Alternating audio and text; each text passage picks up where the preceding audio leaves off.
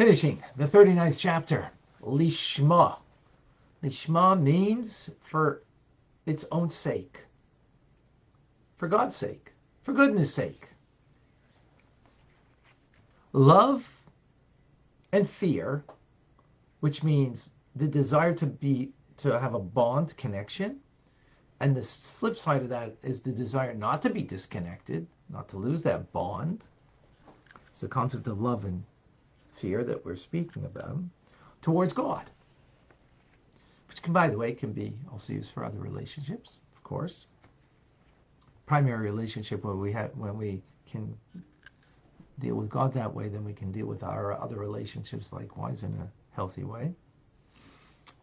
So that is Lishma. Because if you love God, then you're going to do something for Him. You don't do something for anybody unless you love them. Now, the love doesn't have to be, different levels of love. But you won't do it for them. And others, you might do something kind, but you're doing it for yourself. Not really doing it for them. Not for their sake. So it doesn't mean you can't do kindness. You can't do wonderful, good things. But it's all self-directed. It's for yourself, ultimately.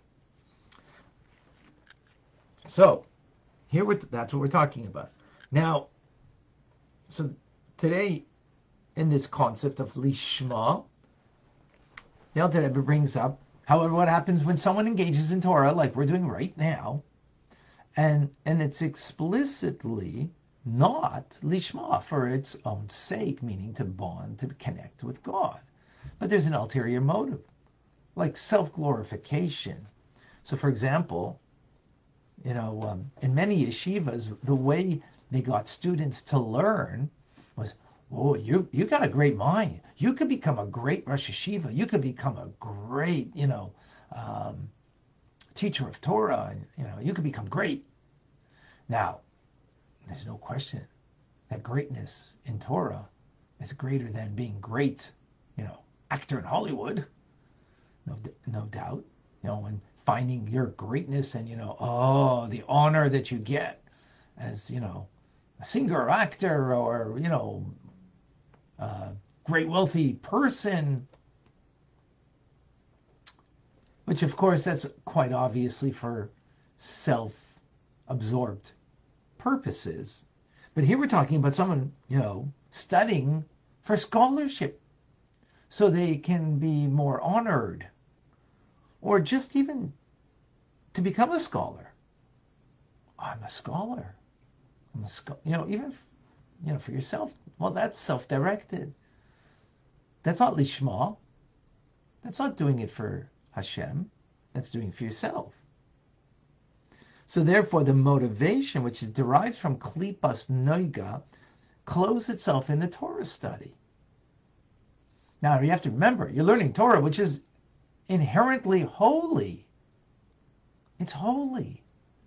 But yet your intention is clothing that holy act of study Torah with klipas noiga, which means that study of Torah now is kind of in a state of exile within klipa. But that's only temporary. That's only a temporary reality, that it's in a state of klipa, of a shell covering over it, until the person does tshuva. They do penitence, repentance. And then when you return to Hashem, the Torah, which is inherently holy, but then was in a state of exile, returns with that person from the klipa, that covering, to godliness, to holiness. Wow. Therefore, continues the Alter Rebbe and says that our sages say in the Talmud that one should always engage in Torah study, and doing mitzvahs, even shaloi lishma, even when you're doing it not for the right reason, for ulterior motives. For out of doing it for not the right reasons, you will, as the Alter Rebbe adds a word here to the words of the sages, certainly arrive to doing the study of Torah and the observance of mitzvahs, lishma, for its ultimate intent, right? Which is to connect to God. So since it's certain that you will ultimately do tshuva, powerful words, you will ultimately do tshuva. Now he says, whether in this incarnation or another incarnation. In other words, and it may not be in your lifetime, but it will be your soul will do tshuva. That study of Torah will be elevated. Now, why is it that you will for sure do this? Why? Who says you're going to do tshuva? Maybe not. Because, as it says, Lo yidach mimeno nidach, that no one will be banished before God because of their sins. In other words, ultimately, we will do tshuva, we will repent. Now, that's if you learn Torah shaloi lishma, for ulterior motives, for self-fulfillment, for self-actualization, for, being a scholar, being honored, and so on, right? But what happens, which might be often the case, so when you kind of study Torah, not with an ulterior motive, this is going to make me a full, whole person, this is going to make me scholarly, this is going to make me emotionally balanced, this is going to do for me, and so on, right? Which, when, if it comes to a self-help book, that's okay. But here we're talking about Torah, it's God's holiness, it's godly stuff. So it needs to remain in a godly realm, meaning lishma, do it for the bond and the connection with God. That God that's what he needs from us. This study, this mitzvah. Now, so what happens if you're doing it not lishma, not with the right motive, but not with the wrong motive either, right? In other words, kind of like, you give charity, on autopilot. You study Tanya every day. Why? Why do you study Tanya every day? Well, it's part of the routine. It became rote.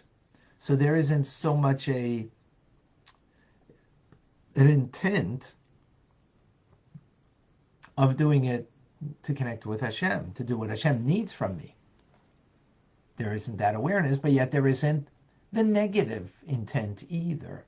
So such a person, so that study is not in klipa, therefore you don't have to do tshuva, you don't have to do penitence, but rather the next time the person reviews that subject, and they do it lishma, for its own sake, meaning to bond and to connect with Hashem, even though when you studied it neutrally before, that study that was previously in such a manner, now that you do it with the right intent, it will soar on high, attaching itself to the divine attributes as we spoke about previously.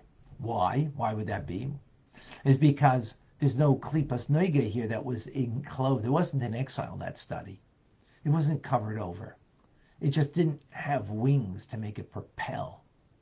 So it was like in no man's land, right? It was in no man's land. And therefore, it just needs, proper intent to take that which didn't have wings to make it fly on high.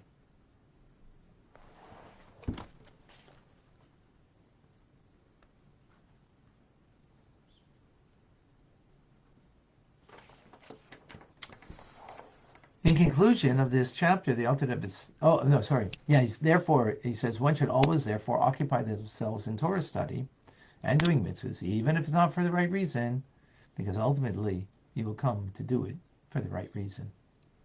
You will do it, ultimately, right? You will get there. The same is true when it comes to prayer without intent, without kavanah, as it says in the Zohar. And it explains over there that an amazing idea in conclusion of this chapter, that if throughout the year you take the different parts of the prayers and you have intent, you're very focused and have intent to connect to Hashem and you're focused in that prayer, then if you weren't intent other times, let's say in saying Ashrei or, Yishtabach or the Shema, it will take all of the other times that you weren't and elevate it through that one time. So in a sense, you can get a piecemeal prayer throughout the year that once you did it right, that will elevate all the other times. Because when it comes to prayer, you're not doing it for an ulterior motive. Learning and other mitzvahs you can do for ulterior motive, but prayer, it just might be lacking the lishma, to connect. So if you did it once throughout the year, the amida, even piecemeal, it will be elevated. It will be elevate every other Shema that you said throughout the year. It's a powerful idea.